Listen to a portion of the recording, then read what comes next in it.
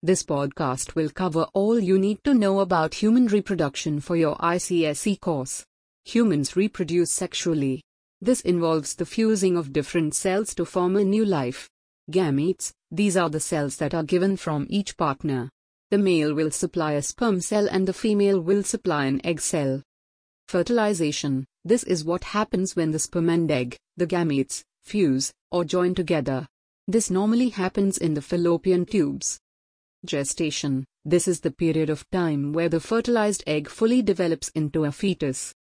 Birth, this is the process whereby the baby is delivered, or born.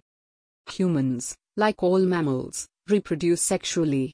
That is, the male of the species produces sperm and the female produces an egg. At fertilization, when the two cells fuse together, a new life begins. The female then carries the offspring through gestation until they are born. The male reproductive system is made up of several different parts. Testes make sperm as well as the hormone testosterone. Penis allows urine to leave the body and transports semen into the female reproductive organs. Prostate produces liquids that help the sperm survive outside of the male body. Sperm duct, these are the tubes that sperm travel down to get from the testes to the urethra. Urethra, this is the tube in the penis that sperm passes through in sexual intercourse. It is also the tube in which urine leaves the body.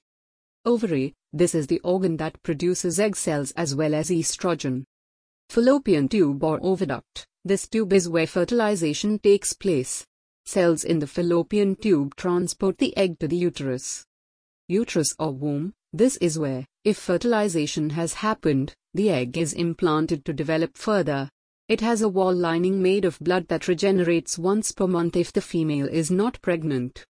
Cervix, this is the opening to the uterus. It is made of muscular tissue.